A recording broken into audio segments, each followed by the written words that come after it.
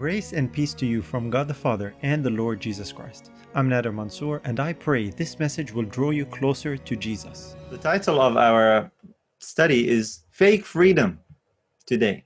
Fake freedom. And of course, as we are living in the world, we know what's going on. The whole world is watching what's happening with the election currently in the US, and still dispute in some people's minds claiming, oh, fraud is happening and we need to dispute it, while in other people's minds it's all settled and final, and anybody who doesn't agree with that is really deluded. And it's in turmoil. The whole world is watching, and this message is not really to talk about that as much. The details of it is both sides to the question, but it is in a measure inspired by these events.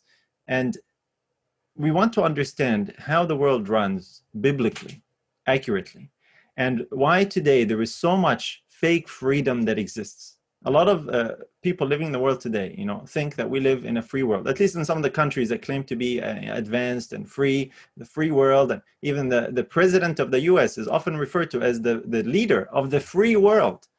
There's so much talk about freedom, human rights, so on and so forth in the world today.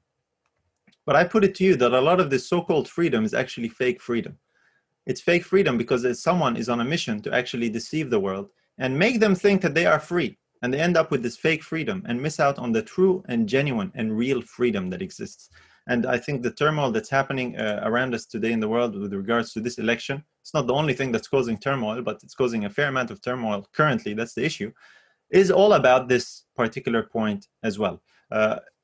People feel very, very strongly about what's going on. This issue of the whole election and loyalties and this party and that party and the president or the so-called president-elect, and which one has divided families, homes, friends, loved ones. Members in the same household are divided. I'm reading reports and hearing about things that people feel so strongly about this.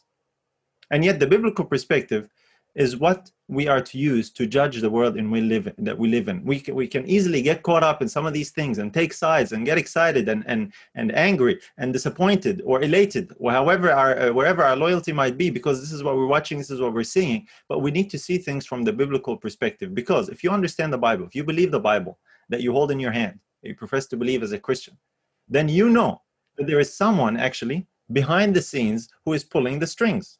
We're told that very clearly. Someone behind the scenes is actually pulling the strings, controlling things. This is the world we live in from a biblical perspective, and we have to understand it and we have to relate to it from that particular perspective. Let's look at a few verses in light of that, and we'll see the contrast as well to that. Our first verse is in Corinthians, 2 Corinthians chapter 4, verses 3 and 4. A familiar verse, but quite alarming in what it means. Here is what Paul says: "But if our gospel be hid, it is hid to them that are lost, in whom the God of this world hath blinded the minds of them which believe not, lest the light of the glorious gospel of Christ, who is the image of God, should shine unto them." Here Paul is talking about this battle, this contest, about the gospel being shared and the gospel being hindered. And he's saying one of the hindrances to the gospel is this God of this world. There's someone he's referring to. This is Satan, of course, without any doubt, without any question. He's referred to here by Paul as the God of this world, and he blinds the minds of those who don't believe so that they will not receive the light of the gospel. And what ends up happening is he sells them fake freedom. If the gospel, which is what it does, the gospel offers true, genuine freedom, how can Satan blind people from receiving true, genuine freedom? It's to sell them fake freedom. So the devil is heavily involved and working in the world. Now, when we talk about the God of this world, this description is very interesting. When Jesus was here on earth, he referred to Satan as the prince of this world, and that the prince of this world is coming. He finds nothing in me. The hour is coming when the prince of the world is going to be judged. He's going to be cast out. Jesus referred to the devil as the prince of this world. He recognized Satan had some certain measure of claim and even jurisdiction in this world, and Jesus came to challenge him. But here is Paul writing well after the gospel was written, well after Jesus took the position of Satan in heaven as a representative of man, and he's writing and still recognizes that the devil is still the God of this world in which Paul lived. Now this is interesting, because the same is for us today. Jesus has won the battle. He has won the right to represent men in heaven. He's coming soon, where the kingdoms of this world are going to be the kingdoms of our God and of his Christ. that's happening. But in the meantime, while we are waiting, we see a very clear biblical perspective and revelation here that the devil is the god of this world. Now, this is repeated time and again. Here's another verse that actually tells us this. And this is the biblical perspective about the world we live in. We have to understand that. Ephesians chapter 2 and verse 2. Wherein in time past ye walked according to the course of this world, according to the prince of the power of the air, the spirit that now worketh in the children of disobedience. So this gets a little bit more, closer to home. The spirit, the prince of the power of the air, the spirit that works in the children of disobedience is the god of this world. This is Satan. This is the devil.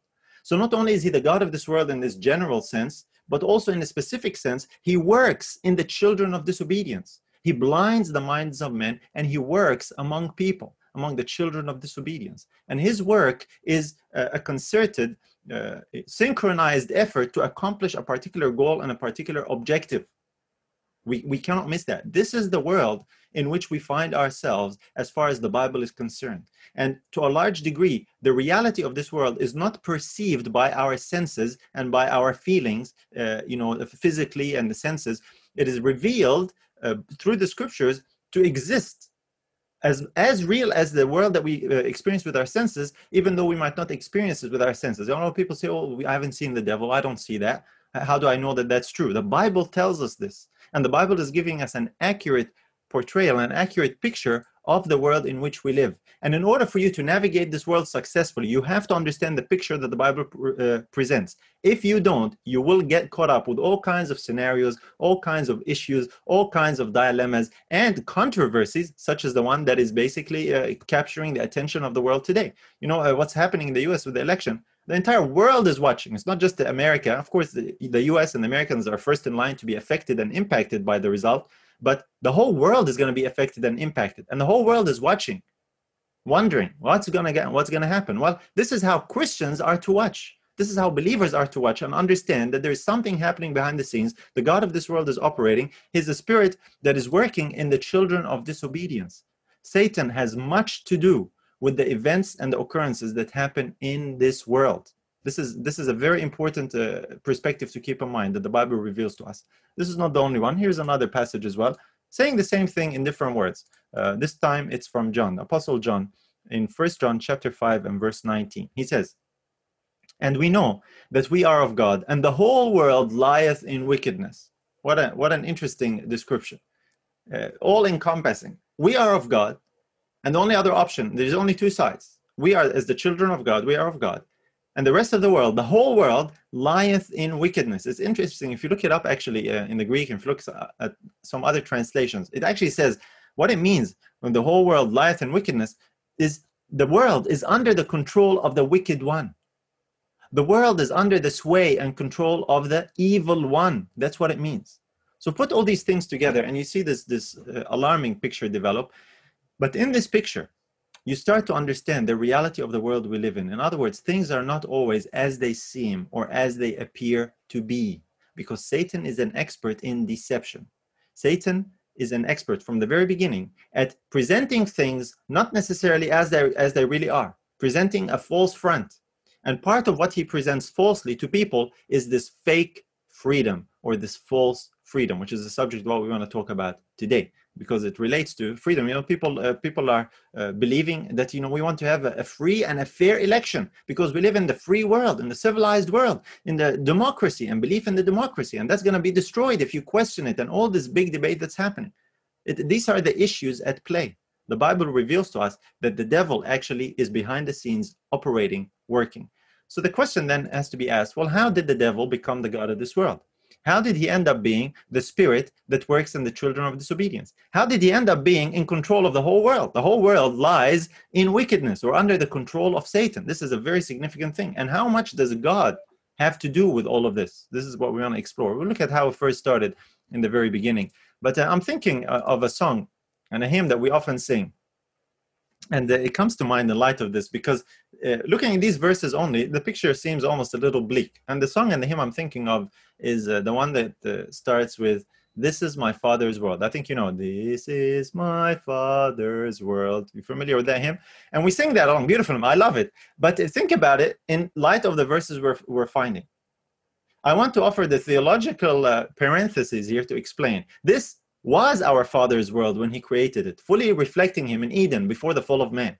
But since that time, this world has been hijacked by Satan, who became the God of this world. And to a large degree now, this world, even though it still belongs to God, does not accurately reflect and portray and reveal the God who made it. Actually, the God of this world has more to do with it. And now the world lies in wickedness. Now, of course, this is going to be changed soon. Jesus came and won the battle and reclaimed this world as his. He now occupies the position in heaven to represent man. And soon this world and all that is in it will be renewed and become the Father's world again, to truly and accurately reflect and reveal the true owner of this world. But in the meantime, this is why we're saying something has happened. And how that started is in reference to, I refer to it at the very beginning there in Eden, how Satan became the God of this world. When God created Adam and Eve, he gave man dominion. He gave dominion and rule over this world. Adam was free to rule under God, and he had true, genuine freedom. We're going to explore that in a little bit as well, because this is the issue today. A lot of people talking about freedom and rights and doing things, determining our destiny by the choices we make. I want to put it to you, according to the scriptures, only God's government gives people true freedom and choice. And this is what God gave to Adam. He didn't just give Adam dominion. He didn't just give him rule. He actually gave Adam the freedom and where Adam could actually choose to leave God's government. He put a tree in the garden. It's called the tree of knowledge of good and evil. And he said to Adam, Adam, don't eat of it. The day you eat of it, you die. But you're free to make a choice. To make a choice to leave my government, my kingdom of life and beauty and every good thing. You are free to choose to walk out of that and choose death. I don't want you to do that. I don't want that for you, but I've made you free. This is what God's government is like. He gave man free choice. And when Eve went to the tree, or Adam went to, and ate from the fruit when his wife gave him, God didn't send an angel say, Adam, what are you doing? Stop that right now. Don't do that. You're not allowed to do that. No, there is true freedom in God's government, even though Adam made the wrong choice. So Adam was not just in a pretty prison. The Garden of Eden was not a gilded prison or everything beautiful, but he was jailed. He actually had the freedom to walk out. And sadly, he did through the deception of Satan as far as Eve was concerned, but Adam made the choice. And this demonstrates something for us about God's government. And when he made that choice, something happened in this world, because the rule and the dominion that God had given to Adam as the ruler of this world now passed on to his captor, the one who usurped his position, and that is Satan, the one who deceived mankind. Peter tells us about this, and this is where we see one of the first and very important contrasts between the government of God and the government of Satan. 2 Peter chapter 2, verse 19. While they promise them liberty, they themselves are the servants of corruption. For of whom a man is overcome, of the same is he brought in bondage. So Adam was overcome by Satan, and he was brought in bondage to Satan. Now, Satan's government, in contrast to God's government, is a government of slavery. There is no freedom. The only freedom that people might think they have in Satan's government is fake freedom. What that means is this: you are not free to leave. Satan's government, the principle of Satan's government is this: you come on my side, you die with me. You end up where I am. No leaving. This is a one-way street, a dead end, literally. A dead-end street. You turn here and there is no turning out. There is death at the end. You join my government, you die with me. That's slavery. Satan does not. Satan knows very well. And you see some of the governments that this world actually set up. You see it very clearly after the World War, with communism in Germany. And they built a wall, literally, to keep the citizens in that system, and they had no freedom and choice to leave, if you recall. And so many tragic stories of people attempting to leave and getting caught and so on and so forth. This is a very good picture of the government of Satan. He does not offer freedom. Now, not only that, it says they promised them liberty. The verse told us that they promised them liberty. So there is a promise of liberty, of a more advanced standing. A promise of liberty, but it's actually slavery and bondage. This is why it's called fake liberty. It's fake freedom. It's not true, genuine freedom. There's no choice in Satan's government to leave. This is why God actually had to intervene and allow mankind and give to mankind a second chance and give them the option to opt out of Satan's government if they desire. Now, this is the biblical picture of the contending kingdoms warring in this world: the government of Satan, the government of God.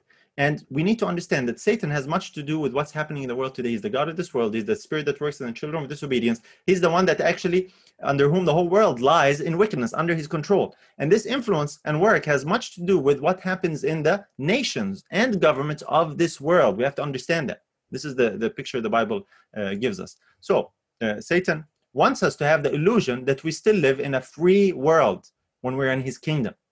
But it's not really free at all. There is a promise of liberty, but it is actually bondage. He wants us to think that we live in a pretty world where we have rights, where we have the ability to actually choose, our leaders and have election, free election. It's free. The world is great. The world is doing good. These are the selling points for Satan's prison. It's a gilded prison, and it is truly a prison. It's bondage. It is not liberty whatsoever. In order to accomplish this, Satan uses a facade, a mask. He presents things not as they truly are. We see that all the way in the Garden of Eden. Satan did not appear as who he really was. He used a serpent. He appeared as something else, and he tricked Eve that way. The Bible actually tells us that he appears as an angel of light. Here it is. Why would Satan do that? Because there is deception. 2 Corinthians 11:14. And no marvel, for Satan himself is transformed into an angel of light. Satan, the angel of darkness, the fallen angel of darkness, he transforms himself, and how he appears is as an angel of light. In the Old Testament, it also talks about God forbidding his people from interacting with familiar spirits. You know what familiar spirits are? They are demons, fallen angels, who appear as the familiar person that died, familiar to the family member. This is what a familiar spirit is, where Satan, one of his angels, or Satan, appear as someone that you are familiar with, who died, who passed away, and you want to commune with them. So Satan is one of his modes of operation is to operate and appear and present things not as they truly are, but with a deception, a serpent, an angel of light, a familiar spirit, and on and on and on. Why does Satan do that? Because he's trying to sell a lie. He's offering not liberty. He's offering slavery, and he can't tell people to come be a slave, so he tricks them. An angel of light. This is what he did to Adam and Eve. He appears as a benefactor of the race. This is how he actually controls the world. And so the world we live in, brothers and sisters, appears to be a good world, appears to be a nice free world. Some of our countries where there are certain things and rights and liberties, it appears that way. Let me tell you something. That is not the reality according to the scripture. This is simply Satan appearing as an angel of light. Do you honestly think, I want you to think about it with a Bible in your hand that you believe, do you honestly think that there are free and fair elections in this world? Can you honestly think that? Especially on the high level of the governments and countries that actually matter in this world, the ones that are heavy, the ones that are influential, the ones that are leading the world. Do you honestly think that such a task of selecting the leaders of that world is really left to the whims of people freely? This is Satan masquerading as an angel of light, selling his lie of this gilded, beautiful world prison, where there isn't really genuine freedom. The God of this world. Do you honestly think that the God of this world is going to trust the operations of this world to the free choice of people? If they really think they have free choice, that's the other thing too. Now let me put it to you this way. This is the encounter of Jesus with the devil. Let me show you what I'm talking about so we can have a better understanding and be reminded of what the scripture actually tells us when it comes to the world we live in, so that we can accurately see how things are operating when we watch the news, when we read reports, when we see there is trauma, there is turmoil, there is a conflict, there is two sides to an issue, and figuring out, well, where do I belong, where do I stand? Here are the Bible glasses to help us understand how this world runs. Here is this encounter of Jesus with the devil in the wilderness. 40 days, you remember? Jesus was there. Here is what happened. Luke chapter 4, verses 5-7. And the devil, taking him up, that's Jesus, taking Jesus up into a high mountain, showed unto him all the kingdoms of the world in a moment of time. And the devil said unto him, all this power will I give thee, and the glory of them. For that is delivered unto me, and to whomsoever I will, I give it. If thou therefore wilt worship me, all shall be thine. This verse is so significant, this passage. There's so much in it. First off, I want to start with the claim that Satan made here. I want to establish this because we already covered it. When the devil says here, was he speaking a lie? First of all, this claim that Satan made, was he speaking a lie? Did he make this up? Was he totally deceiving Jesus? He was making a claim that he was not able to fulfill when he says, all these things I can give because it is delivered unto me, and I can give it to whoever I want. You see, Jesus did not challenge us to say, Satan, hold on a minute. He didn't start singing the song, this is my Father's world. No, he recognized that Satan had a certain claim. You see, when the devil says here, all these things were delivered unto me, you know what he's referring to? He's referring to what happened in the Garden of Eden when Adam, by his believing Satan and joining Satan's kingdom, Adam delivered into Satan's hand this world that God had put under him, or that God gave him to have dominion over. So when the devil says it's all delivered unto me, he's referring to Adam and what Adam did. What he means is he's reminding Jesus that he has a legitimate place because Adam chose to join his kingdom, and therefore he is the rightful God of this world. Jesus recognized this in his reference to Satan as the prince of this world. So in that context, he's telling Jesus, listen, if you want glory, you want power, I can give you all of these things.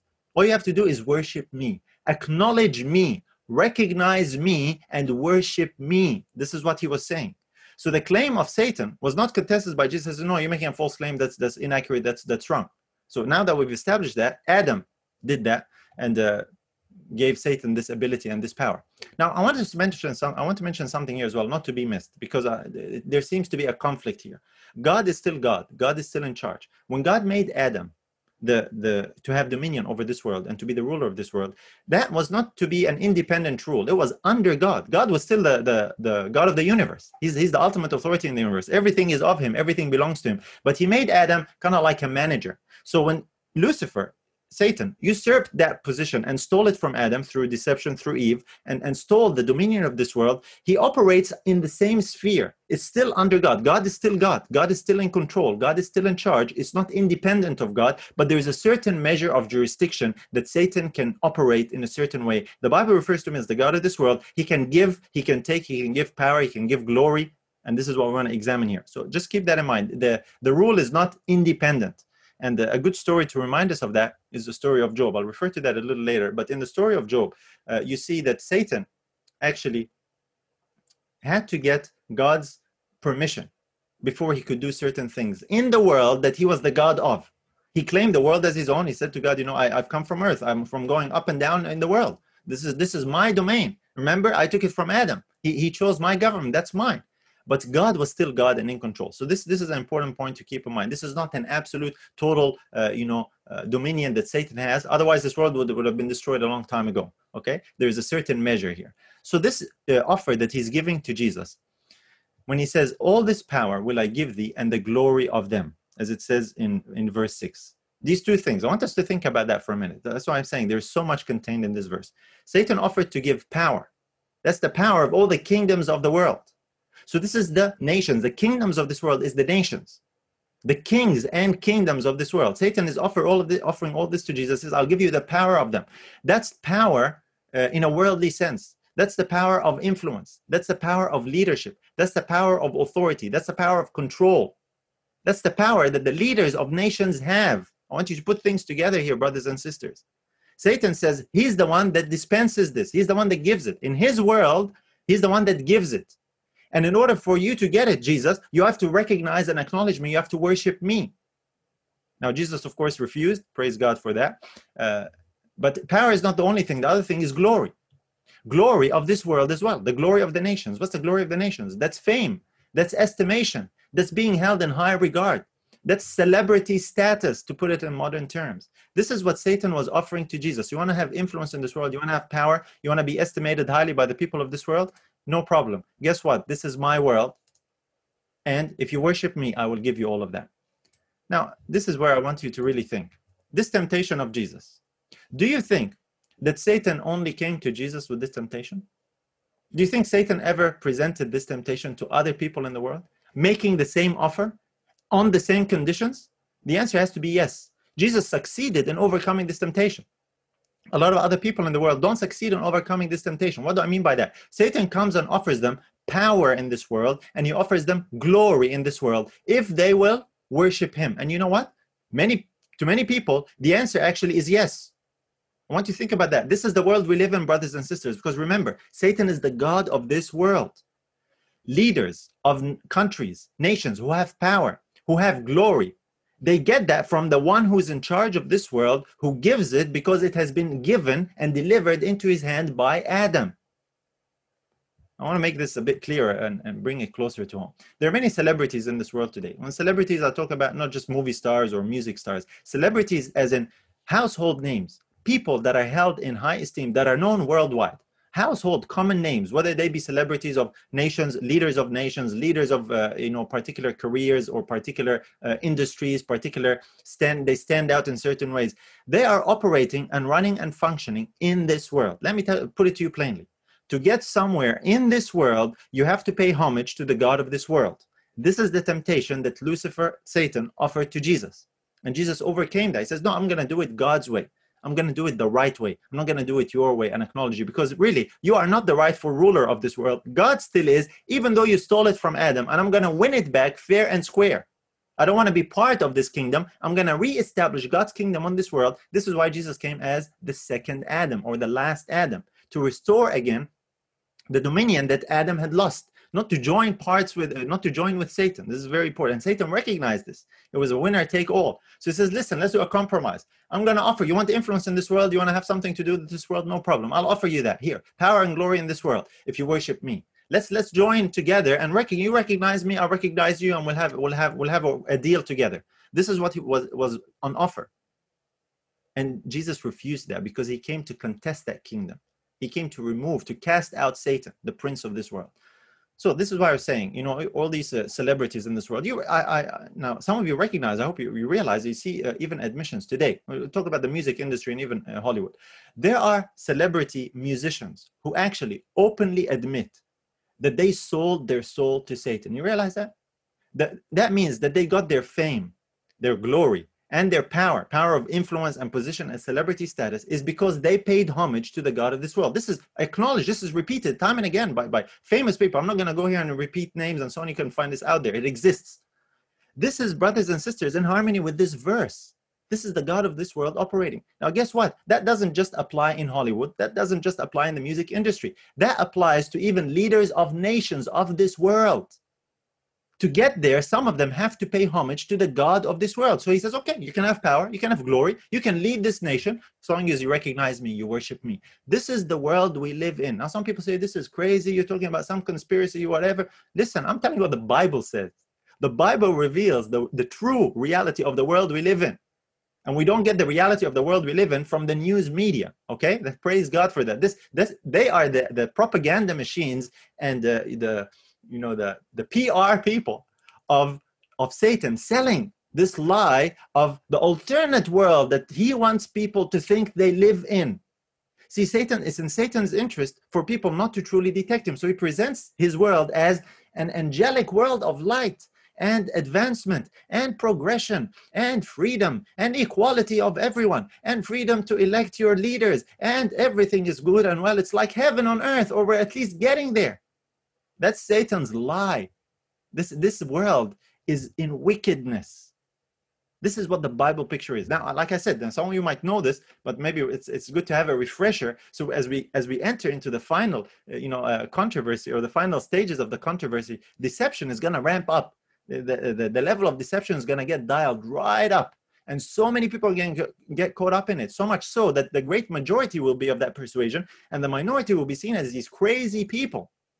Like Noah in his days. Noah is the one that had a real perception of the world he lived in, because God gave him instruction and he understood, even though he didn't see and sense with his physical senses what was going to happen. He acted based on that. He was the crazy one. Guess what? He's the one that lived after the flood.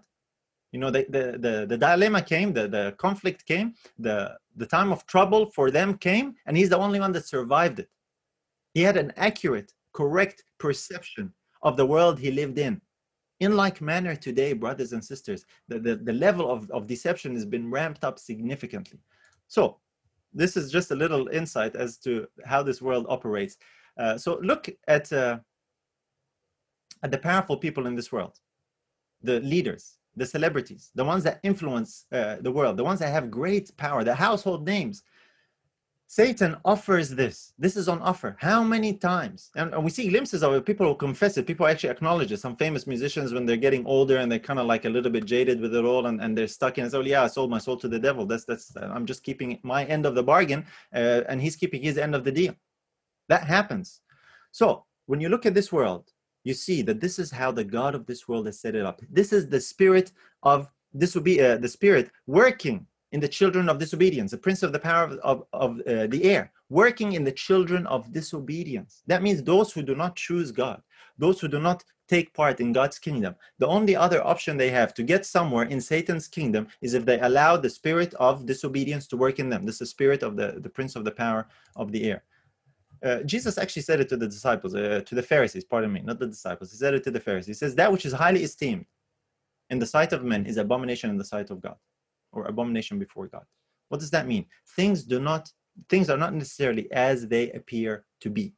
This is the picture we get. Now, why am I sharing this? I'm not sharing this to give you doom and gloom.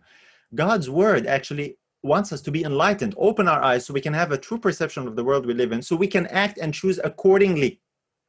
This is why I'm saying, in Satan's government, in this kingdom, there isn't free choice. People do not have the choice to leave. They can think they have free choice. They are led to believe that they have free choice. They are led to believe that they can contribute in decision-making in running this world. Honestly, you really think that? You think the devil is going to share decision-making to run and operate this world with you and me, with people? You think he's going to trust human beings? Okay, well, you can help me decide to choose. Which leader do you want to choose? Let's run a free and open election. And we will not, there is not going to be any, cheating or fraud. There's not going to be things appear one way when reality is another way. You honestly think this is how Satan runs his world? You have to really take a reality check. Satan's government is all a deception.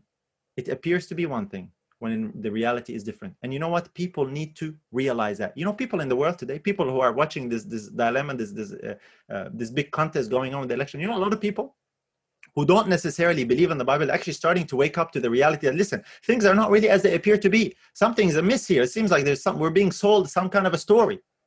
So people are realizing, people are ripe to recognize that the kingdom of this world, Satan, the kingdoms of this world are actually crumbling. The mask is coming off.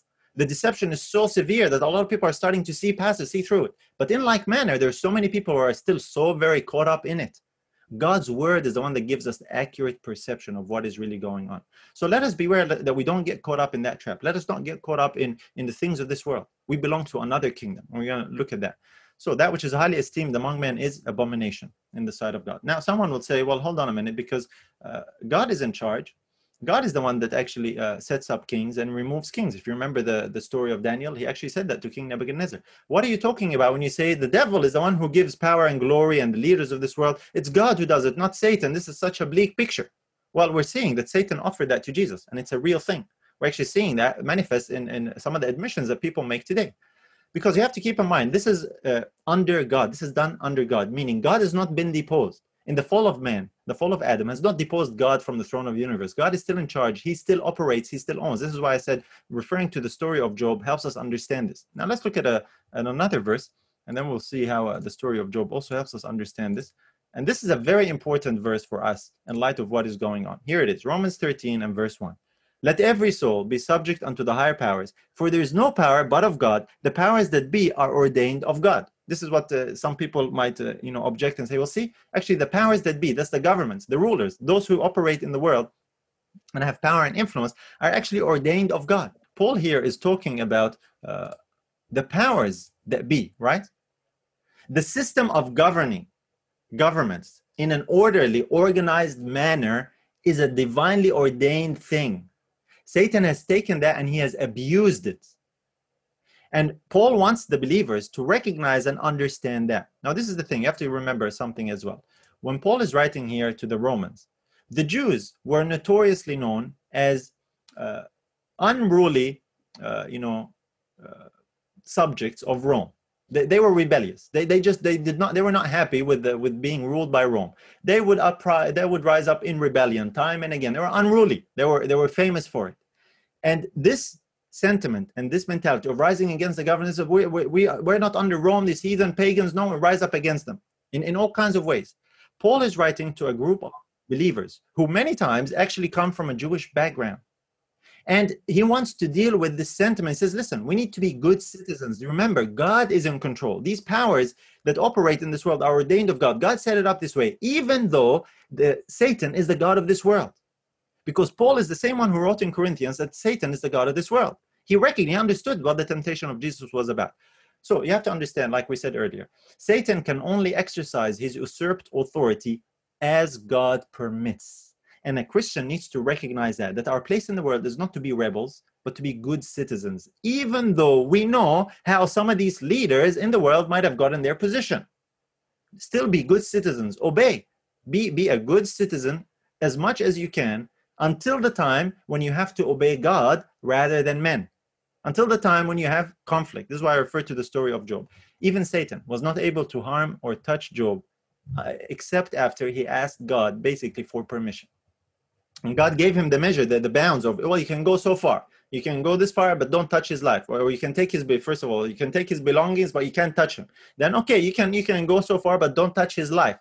And you see this in the story of Job. What that illustrates is this harmony between these two concepts, that God is in charge, God is the ultimate one in charge. He has allowed certain things to carry out and operate in a way, recognizing that the rule that he gave to Adam now has been stolen by Satan, and God had set it up that way to begin with. So he's telling man, listen, this is not our fight. Paul is saying, this is not our fight. Our fight is not with the governments of this world, because there is another kingdom. We operate and we fight on another level. This is the point that he is making here.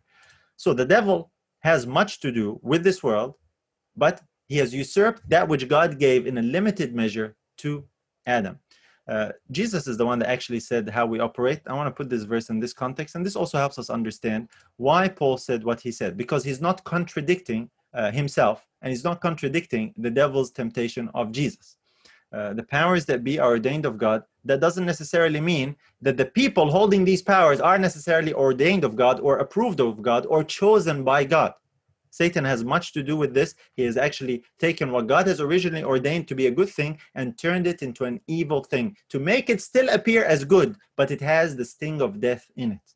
And Paul says, listen, recognize this. So don't be rebels. Don't be needless rebels and running around disobeying and the orders of the governor, of the emperor. What he's talking about here is talking at the time of Rome. You have to keep that in mind. This is the pagan Roman Empire. The emperors and how they ascended the throne are stories of betrayal, blood, death, hypocrisy, and all kinds of evil. And that evil even extended to the very system that governed the Jewish nation when it came to the spiritual leaders and the priesthood. Even the priesthood that was ordained of God became so corrupt that the priests used all kinds of subtlety, lies, deception. It was like a mafia. It was like a Jewish mafia, the priesthood. Bribery, bloodshed, and all kinds of, they were evil, wicked people. Caiaphas, you don't remember Caiaphas? And Christ recognized that his post was ordained of God. And he respected that post, even though the man before him was unworthy completely. But he got there by Satan's tactics to occupy the position that God had originally ordained. So you have to keep this in mind on the bigger scale now. And Paul encountered that. Let's look at this verse, like I'm saying. Maybe it will help. Here's how Jesus said this to his disciples. Remember before Pilate, not to his disciples. This is before Pilate. John 18 and verse 36. Jesus answered, "My kingdom is not of this world. If my kingdom were of this world, then would my servants fight, that I should not be delivered to the Jews. But now is my kingdom not from hence." What is Jesus talking about here? There's another kingdom. His kingdom is different. It's not of this world. So what Jesus is simply saying is this, to put it in modern terms: activism is not the way to fight for God's kingdom today, in the sense that the world understands. We can't be activists of one government or another, one party or another, one particular nation or another. Because my kingdom, he says, is not of this world. We are activists, actually, of another kingdom, his kingdom. And how you can be an activist in that kingdom is to preach the truth of that kingdom. We are those activists that belong to that kingdom, to further and enhance its reach and its scope by inviting and calling people into it while time still lasts. So don't be caught up in the things of the world, the kingdoms of this world, brothers and sisters. Now, Jesus says, my servants would fight if that was the case. How would they fight? He's speaking in the language that Pilate would understand. In other words, he's comforting and assuring Pilate. He says, listen, I'm not here to rebel against Rome and establish a kingdom like you are fearing, like you are hearing my accusers saying, because my kingdom is of another kind. My servants would fight if I was like this. They would take you on in the language and in the context that you understand. They would take up swords, or they would foment rebellion and actually fight to establish my kingdom. But listen, my kingdom is not from here. That's why my servants don't fight. Brothers and sisters, these are marching orders for us. We have to recognize this. Let not our loyalty be to the kingdoms of which we are citizens today, forgetting that we belong to another kingdom which is not of this world.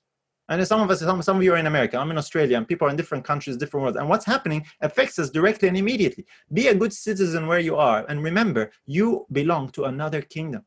And I know it's very difficult because, see what's happening in the US. And if it goes this way, it can spell great evil. And if it goes the other way, it can also spell great evil. It's almost like a lose-lose situation. It's just going to be, which scenario is it going to be? And people are concerned. I understand that.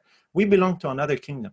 And we are not to fight in the weapons of our warfare are not the carnal, they're not the weapons of this world. We are not to fight with sword, with activism, with taking sides, with all these things. We are activists for another kingdom, a better kingdom. This is what I'm saying. If you look at the example of Peter, when he was before the priest, he recognized the position of the priest, but he recognized that when it contradicted with God's requirements, he said, we ought to obey God rather than men. We saw that Jesus recognized the position of the high priest, even though the man before him was very evil.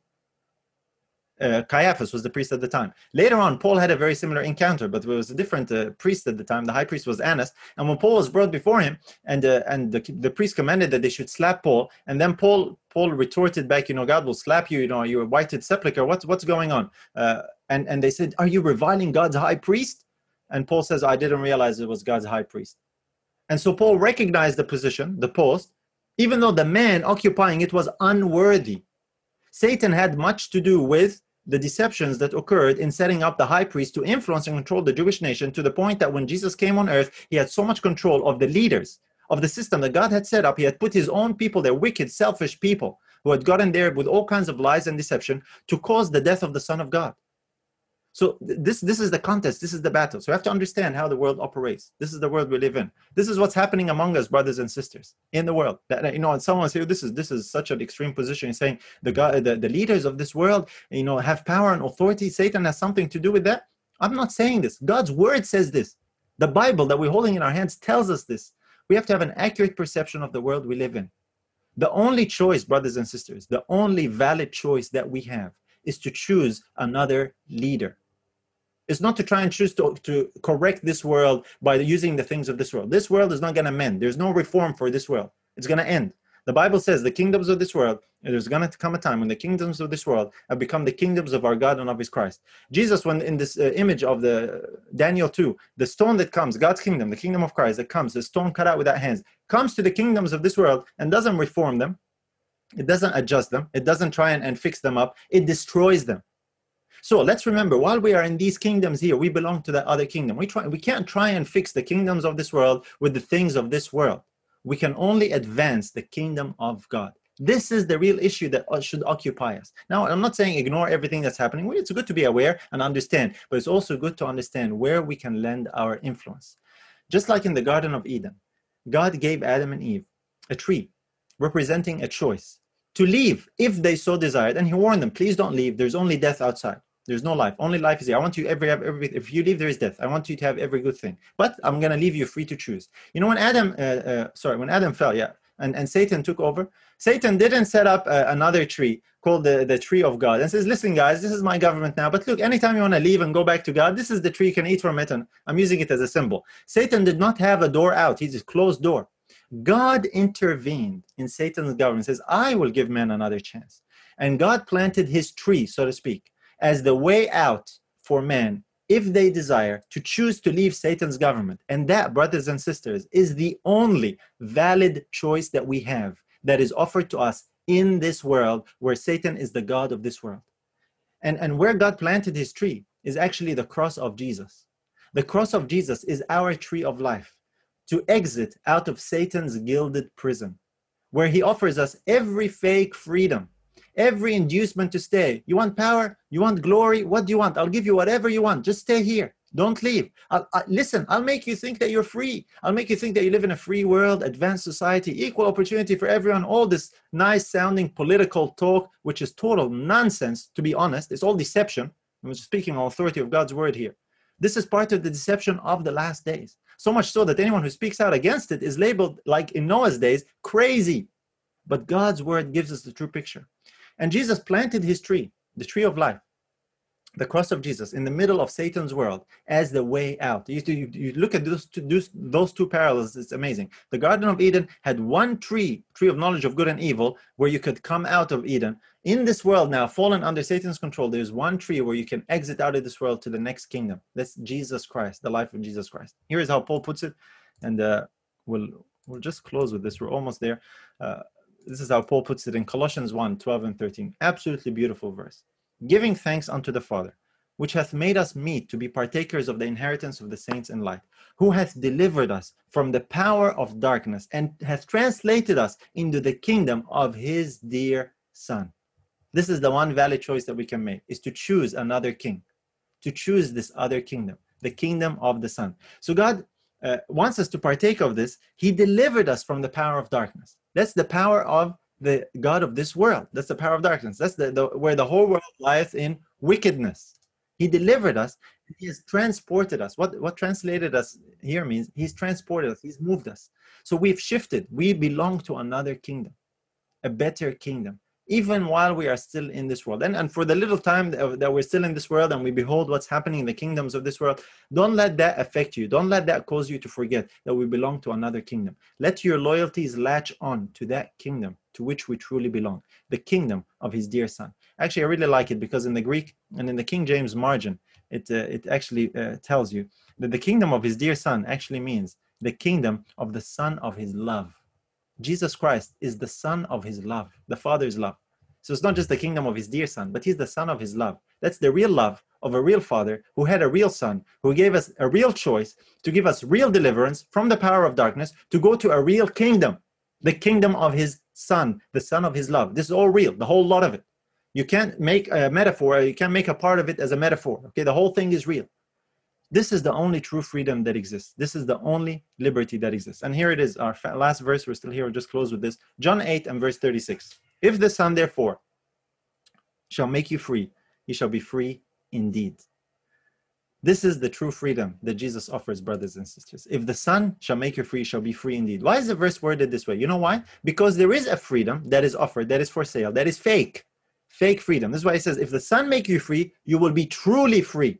What does it mean to be truly free? Because there are some people who think they are free, who are not really free. Fake freedom is how this world operates. Satan has learned from God, and he's using the tools of God, the things that God gives his people, and he presents them in a fake way. He uses them as far as how they're described. He says, well, you want freedom, God's government has freedom. I'll give you freedom, I'll give you this, I'll give you that, I'll give you the other thing. But in reality, they are not freedom. They are just bondage. They are in this gilded prison. Jesus is the one who truly gives freedom, and that freedom is freedom indeed. So do you want to vote? You want to have a free election? You want to vote? You want your voice to be heard? Here is the vote that will really count. Vote for that kingdom. Vote to be in that kingdom.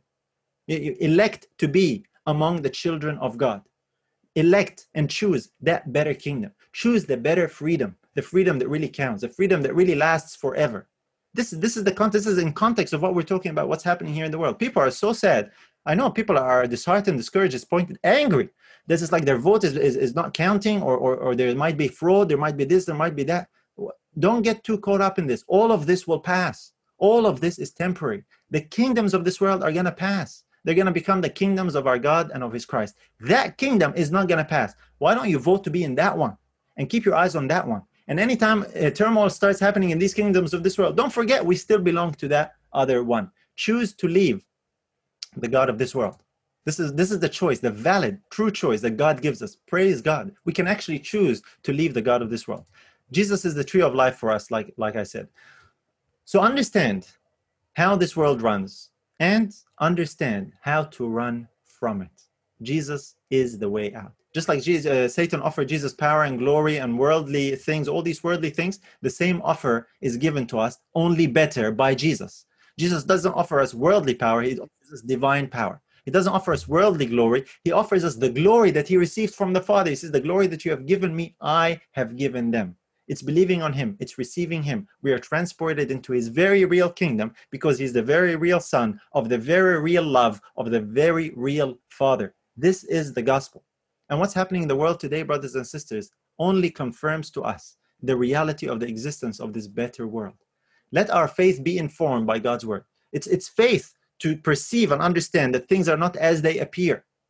Everything is not as it appears. So this is what I want to leave with you.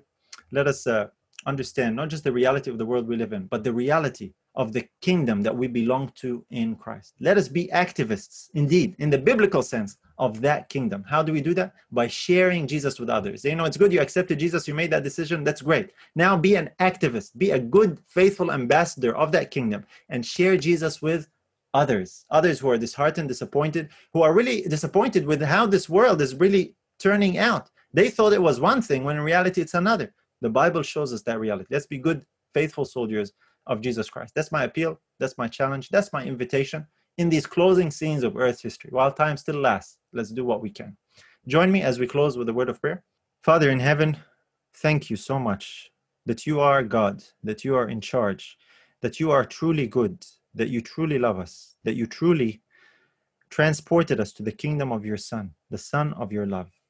We thank you for the reality that exists, even though we can't perceive it necessarily with our physical senses, but we know that God's word tells us the truth and we can experience it, each and every one, in the testimonies that we can testify and give. I just pray for the things that are happening in this world. I pray, Lord, that we'll be faithful ambassadors of your kingdom, that we will fight not with carnal weapons, but the weapons of our warfare which are spiritual, mighty through God. Let us be faithful warriors of prayer, of intercession, of sharing and preaching Jesus with others, that we might help others too come to this kingdom of light and glory, which is soon coming and taking over this whole world. But we can experience it now. As Jesus says, the kingdom of God is within. I just pray that you will refresh each and every one of us and remind us of these realities, especially at this time when there is so much turmoil in the kingdoms of this world. And we pray especially, Lord, for the situation in the U.S., the leading nation in this world. The whole world's eyes are upon it with what's happening there. I pray that you will intervene and overrule for good according to your will, that the God of this world might be disappointed and upset in his plans. We thank you. We pray this in Jesus' name. Amen. If you were blessed by this message, remember to subscribe and share it with others. We're available on Apple Podcasts, Spotify, and wherever you listen to podcasts. Your prayers and support are appreciated. May God richly bless you through his Son, Jesus.